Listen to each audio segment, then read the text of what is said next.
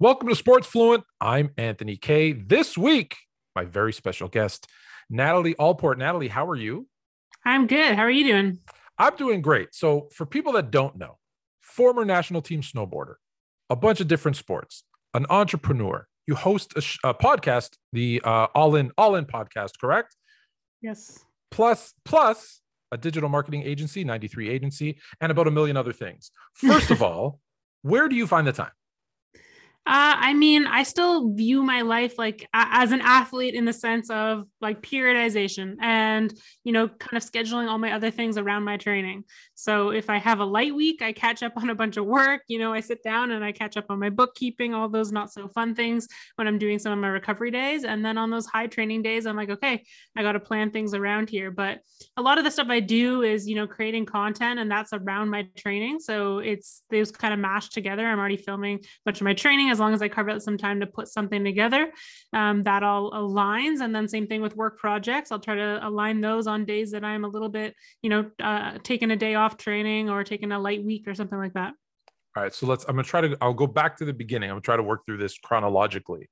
So how do you start getting into, I don't know if it's snowboarding or what's the first sport maybe you start to get into, and how does that become? Because I know, and for people that have gotten to any certain level, you have to love what you do because it's a lot of time and effort and you're giving up other things to train. So where did that start? Yeah, at a very young age, I'm like the oldest child. I have one younger brother. My dad especially was always into sports. He likes to say he was training me since birth. I was doing like sit-ups and leg press against his hands. He says, I'm like, I think that's in retrospect. Like if I turned out not an athlete, maybe you wouldn't have brought those moments up. But I love when he shares some of those stories. But growing up in Canada, like I was on skis at 2.5, skates like as soon as I could walk. So hockey was a big thing. And we lived in Vancouver for a few years or until I was about 5, and that's where I learned how to ski. Then I learned how to skateboard when I was like 6 or so. I don't know how I got into that because my dad and my parents like weren't into that at all, but somehow I took interest. And then hockey was my main sport growing up. And then it got to a point where one day I traded my rental skis in for a snowboard. It was the only sport that I wasn't naturally talented at. A lot of sports, like since I was a kid, I kind of knew I was going to be an athlete. That was the direction kind of my parents were pushing me into, not pushing me, but just naturally saw I was inclined into, yeah. And that I love, like I really found myself and my confidence when I was doing sports and in gym class and doing those types of things. And just a kid with high energy and ADHD, it's, that's a good outlet for me was sports. But then, yeah, I somehow snowboarding just like it bugged me that I wasn't good at it right away. And so I kept chipping away at that and eventually made the decision to pursue snowboarding over hockey. So I might be the only Canadian kid who doesn't play hockey. I can barely skate. I'll admit that. I'm more of a basketball, football guy myself. Give me a nice solid ground, I think. So when you get into snowboarding, I do understand I couldn't do that. So it kind of, because I was similar. I was really good at football and I didn't pick up a basketball really until the ninth grade. And for my American listeners, that's freshman year. And I wasn't, not to say I wasn't good at it, but I knew I was much better at football. Everyone said, you're not going to do anything in basketball. And it drove me to do, what do you mean I'm not going to be good at basketball? Oh, well, then this is the thing I'm going to do. So I get that part of it for sure. How does it, because when I think of training for certain things, it's one thing to practice and train to play high school, even university, but to be on the national team, what goes into that? Maybe people who haven't, that they don't know about. How much more effort, how many parties did you skip, how many nights out, how many proms did you miss? Like what are those things that you felt had to sacrifice, but it was worth it, of course? Yeah, so I think my snowboarding journey was a little bit unconventional in the sense that, like, growing up, it wasn't organized. Like, I didn't have a coach. It wasn't until I graduated high school that slopestyle snowboarding, so all the jumps and the rails, actually got introduced that it would be an Olympic sport for 2014. So there wasn't actually the national team program for my specific discipline of snowboarding until then. So when I dove like headfirst into snowboarding, my parents were like, what happened to this Olympic dream of playing hockey and all these things? But, there was X Games and Dew Tour and some big events that I was always like, those were kind of like the Olympics of the sport at the time. And there was also, there's filming, there's so many different avenues that are more creative in snowboarding than in like a traditional sport where maybe like the NBA, the NFL is your only avenue. So I was kind of self-driven in the sense that I didn't have a coach. Nowadays, there's kids who grow up having a full-time coach, a private coaching program. But I had to teach myself, especially, growing up in Ottawa, there's not any big mountains. I wasn't back in the West Coast where I was born. Unfortunately, I'm sure things would have came a little bit easier if I had access to some of that amazing terrain every day. So you're not sliding down the side of the Parliament building or something. That doesn't work. So actually, No part of snowboarding is there's a side of it of filming, and people like to film and go and hit rails like in the like the GoPros, and that's one thing you love seeing because you see it from that perspective as if you're doing it, right? Yeah, but filming like handrails. So like you go out and you find like rails over staircases and do crazy things and jumps over little building things and whatever. And I took to that, especially at a young age. And Ottawa, actually, we're getting a lot of pro snowboarders coming to film because we have some good rails. So actually right near Parliament, we have a few pretty like legendary features that snowboarders from around the world come to film. So I was definitely doing stuff like that when I was like 15, 16. But then I got a job as a snowboard instructor. So that convinced my parents to like drive me to the ski hill more often. So I went to like the smallest hill. It takes like 10 seconds to get down, but it was an easy drive. It went kind of with the direction of traffic after work. My parents would drive me, I guess, 40 minutes each way. And I would work in the weeknights when I wasn't playing school sports. And then on the weekends, and then of course, like March break, Christmas break, that was my thing. And then we grew up in a townhouse. I had like this tiny little staircase, and I would push myself down and hit this little jump or this little rail. And I would do that before and after school. I would bring rails to the local toboggan hills. So as much as it wasn't organized, so you couldn't be like, okay, you're staying after practice and taking shots. I was doing that kind of stuff on my own just because I loved it. I just wanted to snowboard in the morning when I woke up. I wanted to snowboard after school. In the summer, I was wakeboarding, skateboarding, just trying to do that kind of stuff just because I loved it. And then I ended up, starting to take it a little bit more seriously, talked with my guidance counselor, ended up taking some extra school courses. So I ended up graduating high school a semester early. So I missed like all the car rallies. I didn't get I did go to prom, but I like missed buying my yearbook. All those end of the year parties I missed because I wanted to go to a competition that spring that would have, I would have missed a lot of school, as well as get a job so I could work and then start paying for the snowboard career that I wanted to do. Ended up winning a big competition that spring. Then that summer, I used all the money I saved up, went out west for a glacier summer camp. And that's when snowboarding. That sounds really cold. No, it's warm. Glacier You're like snowboarding in a t-shirt. Camp. Really? Okay. Oh yeah. You can tell I have this cold phobia already.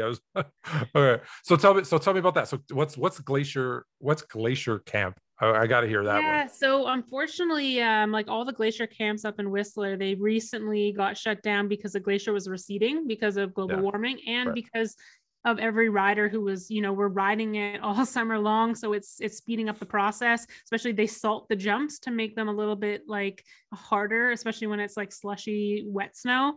And so that doesn't help with retaining snow up on the glacier, unfortunately. But for many years, like Whistler in the summertime was basically the mecca of pro snowboarding. It was like all the pro snowboarders, all the national teams, everyone came for basically like the month of July and rode this glacier camp, and people would be filming, people would be training, all these different things. And so I like saved up to go.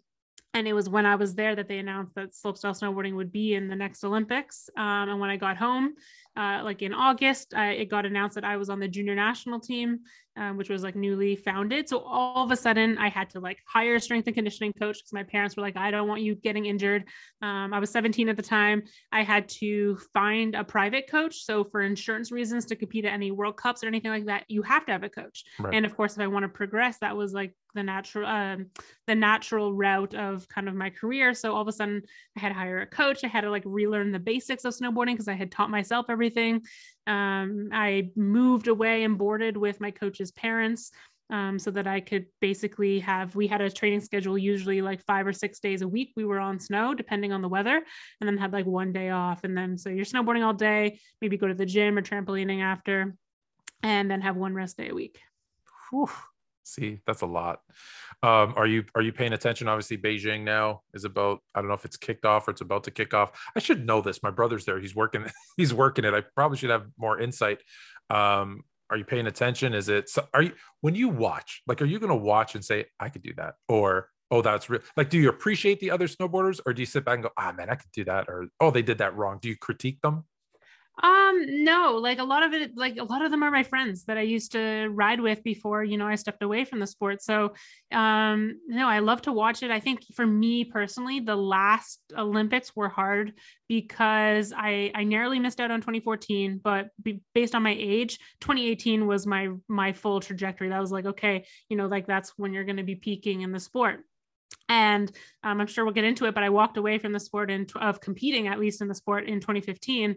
And so seeing my friends that, I was like roommates with, training partners with, we were at the same level, win a medal it was bittersweet, where I was like, wow, I'm so happy for them. But at the same time, I remember my parents just looked at me and I like got into tears because I was thinking, what if I stuck with the sport? Like that was my dream, and I gave it up. So it was really hard to sit with that. I think now I've gotten it's been another 4 years since then of healing and like just dealing with that. So I'm just excited to watch, and especially the progression that's happened. I watch now and I'm like, oh my god, that's crazy. Like I don't want to be doing that trick. That's I could really hurt myself. Yeah. So I watch now just in admiration and like so much respect for the riders that either were younger than me and coming up and are still crushing it, or even that were the people I looked up to when I was starting the sport. Some of them are still at the top of their game, and I have so much respect for that as well. So that kind of segued into what I'm going to ask you next, and I hope it doesn't bring up any bad memories. But so, why did you step away?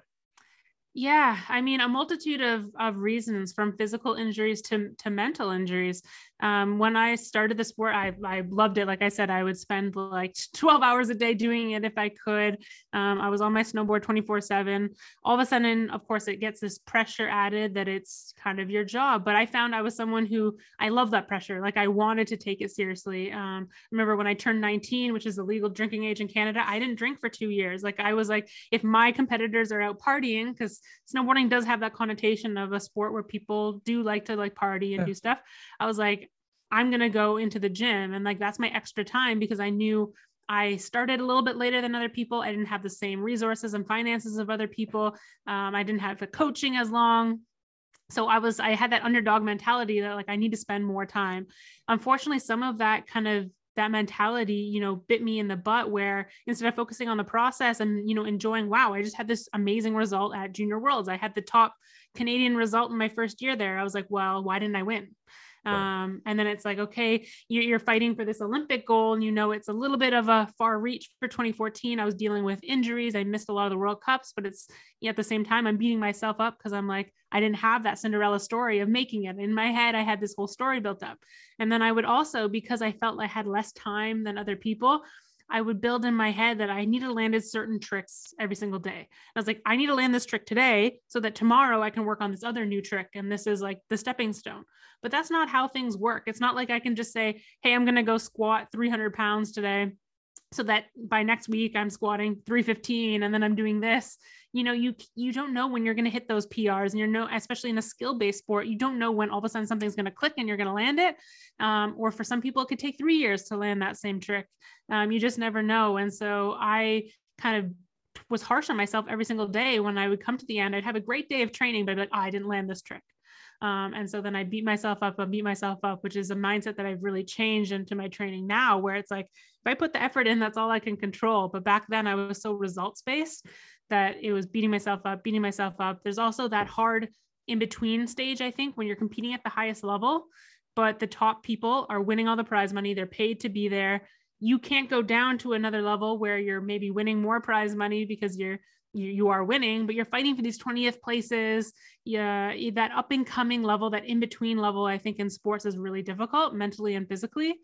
And then there was just, with the sport of snowboarding, inevitably there's tons of harsh injuries and crashes. And some of those crashes leave you with what I now recognize as PTSD. which I never really dealt with at the time.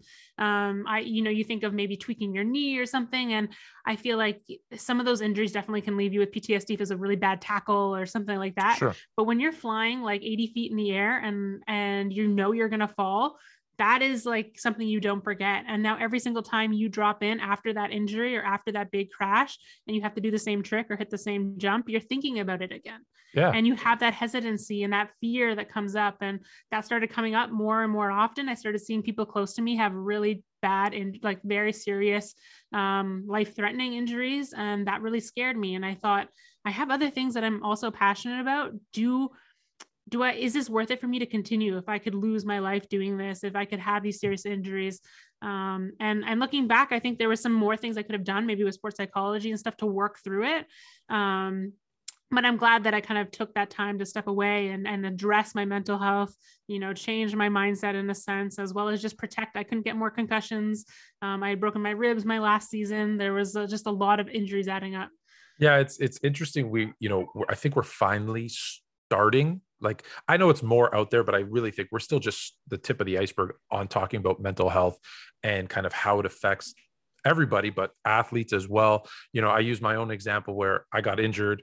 My career was done. I couldn't watch college basketball for, I think, like 10 years afterwards, just because it would bring up those memories. But I was never supposed to play again. Now, 10 years, I'm obviously playing at a much different level. But I remember thinking, I got hurt jumping. As I landed on someone and I tore everything in my arch, my Achilles, and my ankle, and I was done. The next time that I played, like I said, was maybe 6-7 years later. I was scared to jump because in my head, the last time I jumped, well, this is what happened. So is this going to happen the next time? And people would laugh at me because I would, especially if you're shooting a basketball and you do not leave the ground, people look at you a little bit funny. I'm like, I'm just nervous, especially if there's a crowd of people around. And people don't realize that. And I say it in every sport. If you take a bad hit, if you have a bad fall, it doesn't just disappear. And once those start to pile up and those injuries pile up, it's impossible for it not to kind of play a role in the next thing you do. And there was not an outlet, I don't think, at least back then, to how do I deal with that? People didn't go, like, you wouldn't have gone to a therapist and said, hey, I had a really bad crash. Can we talk through how I can get over it? People would have laughed. Even I say it now, I'm smiling, but it's not funny. It actually is really serious. So I know that mental health now has become kind of a thing that you focus on, and that kind of that mindset. And you did say now you've changed your thinking. What are some of the things that you've changed, or the thinking that has changed for you? Yeah. So, I mean, it's really been reflection over the past few years that I really realized that some of those injuries were like that PTSD built up that has fear. And we did have good sport, like we had sports psychologists, but unfortunately, a lot of them came from more traditional sports where it was like performance anxiety or, fear of failure. And I'm like, that's not my fear. My fear is, what if I hit this jump wrong and I die?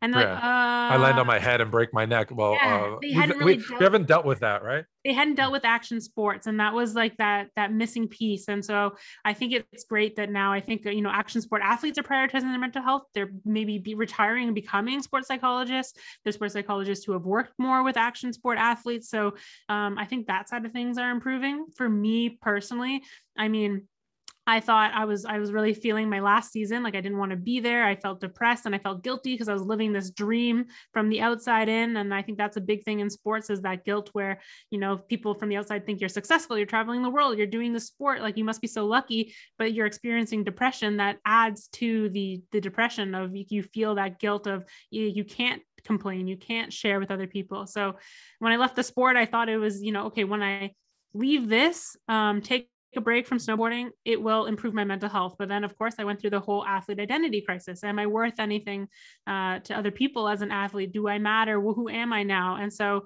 going to therapy, that was huge, getting a diagnosis and then going to therapy, that was massive for me. Another thing was like just trying to do different things for fun. I had really never done anything just for fun in my life, because what I thought was fun was sports, and then sports became my career. And then I thought, anything else that I want to do, whether it's like, maybe I want to write something, maybe I want to do something else, like I don't have time. I have to spend every waking hour, for this goal, which now I realize is something, if I could go back or what I advise younger athletes is find those outlets. I think it's very good to take care of your mental health through doing these other things, because that's only going to help with your longevity of your career and preventing burnout. Well, and So that's why I brought that up, right? That's why I wanted to get to there, is that what are those things you give up? Because people don't realize. Look, it's important. I'm not saying don't chase your chase your dream. Chase your dream, of course, but understand that that one thing, how many times do we start down a path and that's not the path that we end up finishing? There's always twists and turns, whether you want them to be there or not. I had this flash, and it's the reason I jumped in there, because I wanted to say to you, because you said like wanting to write, and I immediately thought, I have this crazy idea, and I keep putting it out there into the world, hoping that, because I don't know why I haven't done it. I should probably do it, but I'm going to put it out there in the world, and hopefully someone picks it up and runs with it. You talked about a Cinderella story. You talked about yours didn't happen the way that you wanted it to. And then you talked about writing. And so I'm going to put them together and tell you what my idea is. I want people to write fictional autobiographies. Write your own Cinderella story. Okay, it didn't happen for you. You went down another path, and we're going to get to these other things. Okay, you want to write what that story looks like to you. How could it have ended? I think that would be a great story, because you have so much life experience and true tragedy. So you have you have the good part, the tragedy part. Now just finish it off the way you want it to. I don't know if it'll ever take off, but that's my thing. Yeah, I think that could be a good therapeutic practice. I mean, one of the first things I did in therapy was write a letter to snowboarding. That was something my therapist got me to do. And because I had this resentment built around the sport, thinking, what if I just stuck with hockey? Maybe I would be on the national team now, maybe I'd be further in a different sport, because it's a sport that has less of these injuries. You know, how much time I spent in the gym training, yet you can't really prevent the broken bones and those falls that happen. I was able to prevent a lot of like the ACL tears and stuff that plagued a lot of the other snowboarders, but some of the other things are just unpreventable. And so I had to really work through that and be like, no, I love this sport. I gave my all. It turned out this maybe wasn't what I was supposed to do, or I have to pivot now, but it wasn't like wasted time, Yeah. Well, I'll say this. Look, if you look at all the like entrepreneurs, CEOs, a lot of them have sports backgrounds. You do learn a lot in terms of discipline and drive and those things from sports. So it's definitely good. But I hear what you're saying. I got hurt playing basketball and immediately thought, man, a 6'3" basketball player versus a 6'3" wide receiver. Maybe I should have played football. Maybe I did make the wrong, but I can't go back and change it. So how does that now, I'm going to jump to a couple of things. How does that translate now into the 9-3 agency? Where does did I skip a big chunk, or is that kind of the next kind of progression? I mean, yeah, like I've really been basically competing as a CrossFit athlete. And so that's what I probably spend the most time doing, is training. So training in the gym. And that's what it was really cool, is I picked that up in my last year of snowboarding. And I learned how to like Olympic lift and all that stuff. And I fell really in love with the gym. I found a lot of confidence there. I was kind of naturally strong. And so from snowboarding, right? You got the legs, the core, you need to, like, I've surfed. And I know that was my biggest issue. That was, you got to work on your core, like for surfing, which I'm assuming, in snowboarding. Yeah. I mean, I think snowboarding definitely helped with like the lower body endurance, because you're basically like in a squat for like 8 hours a day. So that definitely helped. But I think just not like as a kid, like I loved testing at school. I love the beep test, and basically CrossFit was like gym class. Like it was time out. You did not love the beep test. Oh, I loved it. It was the best day of my life. Everyone hated me, but it was like the best day, because I got to be super competitive, and I got to like beat all the guys in my class, and I thought it was so cool. So it was like my time to shine. I know it was painful, but it was like, because I was good at it. I'm sure if I wasn't good at it, it would have been a different experience. Okay. That's the day I feel like I was feeling a little sick that day. So tell me about 9-3 agency. I love that it's like social, but it also brings in your passion of like fitness and cross training. So tell me about, how does that come about, and what do you do? Yeah. So that started kind of like, I mean, I've always been interested in business. I had different business ventures since I was like 10 years old. We made and sold agility ladders as a family. My dad's an entrepreneur, so he really got us to dive into that. We were always trying to like make board games and invent them and try to like sell them to companies. We were doing tons of stuff like that. I sold gum at school. Like I was always hustling for something. Like it was just, you sold gum at school? Yeah, so I could have money to buy lunch. Like that's where'd you get the gum from? Oh, so this is the worst part. It was a free cost of goods sold because I took it from my parents. Oh, you They took bought their gum? they would go to Costco, buy the huge packs, and then they'd be like, "How are we going through this so fast?" And I was like, oh, "I don't know. I really You like to guys are chew. really you're going through it really Uh, quickly." And yeah, I would just take some of them and sell them, and I would make like deals. Like if you buy 3, you get a thing for a lottery to win this signed hockey player card, and like I don't know, yeah, random things. But we were always doing stuff like that. So even in high school, like I took all business electives. And then when I got to the university stage, my parents made an agreement. Like I wanted to just snowboard. And especially when you're at the national team level, they don't advise that you do school at the same time, right. especially in the sport of snowboarding, where it's basically like your school semester is your only time that it's winter. Um, but that was my agreement with my parents. If I wanted to do that, I needed like to build that backup plan and go to school. So I did my university degree online in business. And I really enjoyed business. I love all the aspects of it. And, I was passionate about it. I Oh, yeah. knew I You're a always wanted, born salesperson. yeah, I I'm knew going to I hire always, you already. That was I knew I always wanted to have, my own business and be an entrepreneur. I think that also like ties back to being like an ADHD kid is like when you're sitting in class, you're like, there's no way I would ever sit behind a desk. Like I'm going to be yeah, an athlete and I'm going to have my own business. Like I don't think I could have a boss. Like, so that's kind of how it stemmed. And then I learned how to market myself as an athlete, especially in action sports. They're very sponsorship driven. So I had to learn how to sell myself, how to use social media, how to do those things to get sponsorships in my sport, especially because I didn't have, the backing of, having a rich family that can pay to fly me around the world as I'm trying to come up in the snowboard scene. Like some of my competitors, I was like, I need sponsorships. I need these funding to make right. it.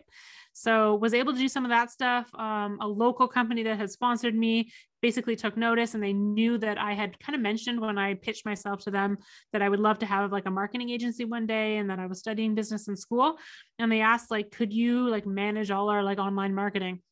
And I was like, yeah, like that sounds good. And I can do it remotely and like while I'm traveling and training. So I don't have to work a shitty summer job when I'm back home from snowboarding. I can go to the Right. gym. Right. So started that. They became my first client. Once I stepped away from snowboarding, I was able to finally like talk to the people who had, reached out to me through knowing me from that, but I couldn't take on any more clients while I was, training and traveling all the time.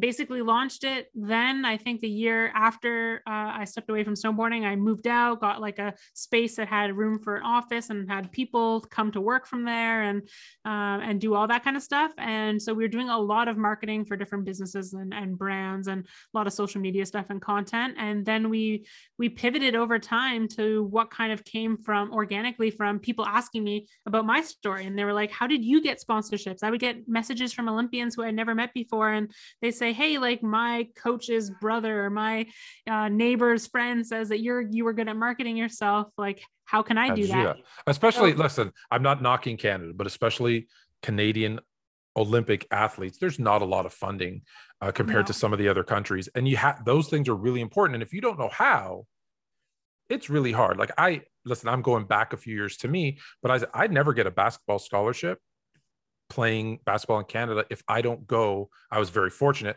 I went to the University of Kentucky for summer camps, and that's where I was discovered. I was lucky. For basketball, you need to be in the States. So I was Yeah. very lucky that I went there and spent 2 weeks, made the right connections. But for Canadian Olympians, again, that's why so many do go down and they train. Like I know a lot of track guys who go down and train in like Texas or California or whatever, Yeah. because you need to be seen. So when you can't really, not that you can't go to the States to snowboard, but if you stay here, you need to do other things, right? So I'm not surprised that they're reaching out to you, because how else are you going to get funding? Yeah. I'm going to go off topic for a second. It's about funding, but just not something said we were going to talk about. I know I'm going to get political and you're in Ottawa, so maybe it's okay. Like, does Canada need to do a better job for its athletes and come up with ways to fund them? Like, obviously they're underfunded. Like, Yeah. would you say that's something they need to look at? Like, do we I need to go think, do some rails up and down Parliament? Not rails. I mean, you know what I mean by rails, not those kind of rails. Go yeah. to and kind of get their attention and say, hey, like there needs to be some more money here. Definitely some sports. I mean, yeah, I would say so for sure. I think there's certain sports that are more funded than others. And I mean, I think right now snowboarding does have a lot of attention because we have some of the best snowboarders in the world from Canada. But then again, like I was just talking with, I was just training just before this with athletes from the national team of canoeing and kayaking. And I asked them, was like, hey, like, I want to ask you guys, like, what's funding like right now from, being a carded athlete in Canada? Cause I want to compare it to like what I got. And I think they said that they were getting like 2,000 every 2 months. But then the Ontario athletes can't get an Ontario card if they're funded nationally, but the Quebec athletes are able to get tax credits and a monthly stipend from Quebec, in addition to their national. So there's different provinces that do different things. And like I was in Ontario, so I got, if I didn't get nationally carded, I was able to get like a $5,000 grant from Quest for Gold, which was like they sold lottery tickets and it went to the athletes. But again, what $5,000 when it comes to snowboarding, that's like one trip, 2 trips. Like to pay a coach was like $150 a day just for a coach. Then you got to pay your plane ticket, your lift tickets, like it's such an expensive sport. And luckily, I think I am grateful that snowboarding was a sponsorship driven sport, because we were able to get more sponsors than if you were thinking like a skeleton or a luge or those athletes. I really feel for, because it's really hard to get that sponsorship, as well as they're only getting TV time really like when it's the Olympics, versus snowboarding kind of has a lot of different avenues. Yeah, you have like other things where they, for sure. I was gonna make a joke about when you brought up Quebec. I was gonna make a joke about their sovereign nation, but I will not do that. But I will move on to your podcast. So tell me about, I love podcasts. So tell me about the podcast. Was that just a natural progression from, hey, I'm doing all this stuff and people are asking me questions and we want to talk about it, and hey, here's an outlet to do that? Or was it kind of very specific that this is another way to get the message out? No, just, I've been so grateful to have a lot of, friends, high level athlete friends, as well as coaches that I've had access to. And I was like, how can we share some of these conversations that we have with other people? Because I think there's so much that people can learn from about mindset, the realities of people's journeys, where they've been, all these different things, their tips, their daily habits, all these things. And how can they listen to that, and how can they get that insight and take it and apply it to their own life, whether they're in sport or not? I think sport is really cool because you can really visualize those life lessons, and then anyone can apply it to anything and any, whether they're a CEO or a working mom or whatever, they can take it to their own lives. So it's just a way to get those conversations out there and share, some positive messages, some messages about mindset, the reality of being an athlete, talk on a bunch of different topics and have some deep conversations, especially over the pandemic. For me, being so isolated with the lockdowns, like all my athlete friends were at home. They didn't know what to do with their time. So I was like, let's do this. Let's share these conversations, as well as, give other people some positivity and some ways that they can improve their mindset, rather than like sitting at home and complaining, oh, I can't do this or do that. And then for me, it was like an outlet every single week to have these conversations with my friends or coaches or extended athletes that I hadn't met yet, but asked to be on the podcast, and different things like that. That was really beneficial for me when I was just like stuck, home alone. All of a sudden I'm having these deeper conversations each week that wasn't about the pandemic or, what's the weather like. It was deeper conversations that were really beneficial. Yeah, no, I started with pre-COVID 1 show a week, and now I do 6. So it's this is my therapy session. I don't send me a bill, but this is why I do this too. It's good to get out there and talk about good and bad stuff. So I'm going to end it on this one. First, where can everyone find the podcast? The All In podcast? Yeah, anywhere. It's All In with Natalie Allport on all the platforms, Spotify, Apple. I'm sure it's on Google, wherever you listen. Wherever you listen to your podcast. Okay. I know I didn't tell you I was going to ask you this either, but it's been staring me in the face this whole episode. I believe that's your snowboard back there, or a snowboard back there. Can we see it? Yeah. Can you tell me about it? Because So I haven't used it yet. I got it at the start of last season, but unfortunately with the pandemic, I wasn't able to travel. So basically it's a snowboard that splits in half. The bindings change. And so you can tour like a skier. So you put skins on the bottom and you can go into the backcountry and skin up a mountain. And then you put it back into a snowboard and snowboard down. But I can do ski touring around here technically, but it's like I have a season pass. Why don't I just take the lift? I'm definitely going to go touring a couple times this season when like the weather isn't the best for riding, but it's mostly used like in deep snow. You don't have a snowmobile. You can get around and go up some big mountains and then snowboard down. I had no idea that's what it was. I just thought it was a regular snowboard, and I was just looking at it because it looked really cool. I see those eyes of I'm assuming wolf staring at me, and I was like, I got to look at that because that's what I love. The one thing I like, the snowboarders, skateboarders, they always have kind of the cool sport. So I always want to jump in and look at that. I want to thank you so much for your time. This was amazing. Other than, so we already said where we could find the podcast. Where can people find you, find the 9-3 agency? How can they get a hold of you if they want to hire you or just want to learn more about you? Yeah, I mean, my website, nataliealport.com, and then just my social media channels. Everything's kind of linked from there. All right, perfect, Natalie. Thank you so much for your time. I really appreciate it. For everybody else, until next week, be fluent.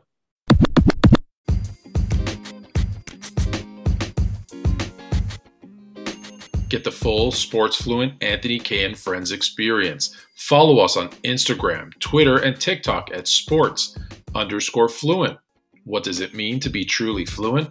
Support us today for exclusive content, direct one-on-one chats, answers to your questions, and best of all, every quarter, a lucky supporter will be chosen to appear on Sports Fluent and receive some great swag from Boardwalk Los Angeles. How can you support us? Go to anchor.fm/sports-fluent/support.